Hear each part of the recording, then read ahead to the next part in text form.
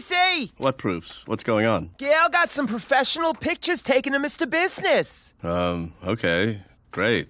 Why? Ian said we'd need him if we wanted Mr. Business to be taken seriously for the Chef cat food auditions. The what? Who's Ian? The cat agent, Bob. Oh, I didn't know you had a cat agent, Gayle. Yeah, Gayle and I met a cat agent last week when we were leaving the grooming place on our way to the soup buffet. And he thinks Mr. Business has what it takes to be the next spokescat for Chef cat food. You know, Chef Cat. No, I don't know that. If cats could cook, they'd cook, Chef Cat. Yeah, that's it. Such a great song. Not really. When the original Chef Cat died, they found another cat that looked just like him. And then after that, and then after that, they just kept replacing him. Just like they do with the president. The current Chef Cat is on his last leg, so they need a new one. They have a big competition. Oh, by the way, Lynn, I need to borrow just a little more money from you to cover the shipping costs for the portraits. They have to go in something called overnight mail. Overnight mail, ooh. Just when you thought the mail couldn't get any sexier. Dad's an overweight male. Is that kind of the same thing? Oh, wait, Gayle needs to borrow more money? Yeah, Lynn covered the cost of the headshots for me. She did? Oh, it was nothing. It was barely nothing. It was $222. It was? Well,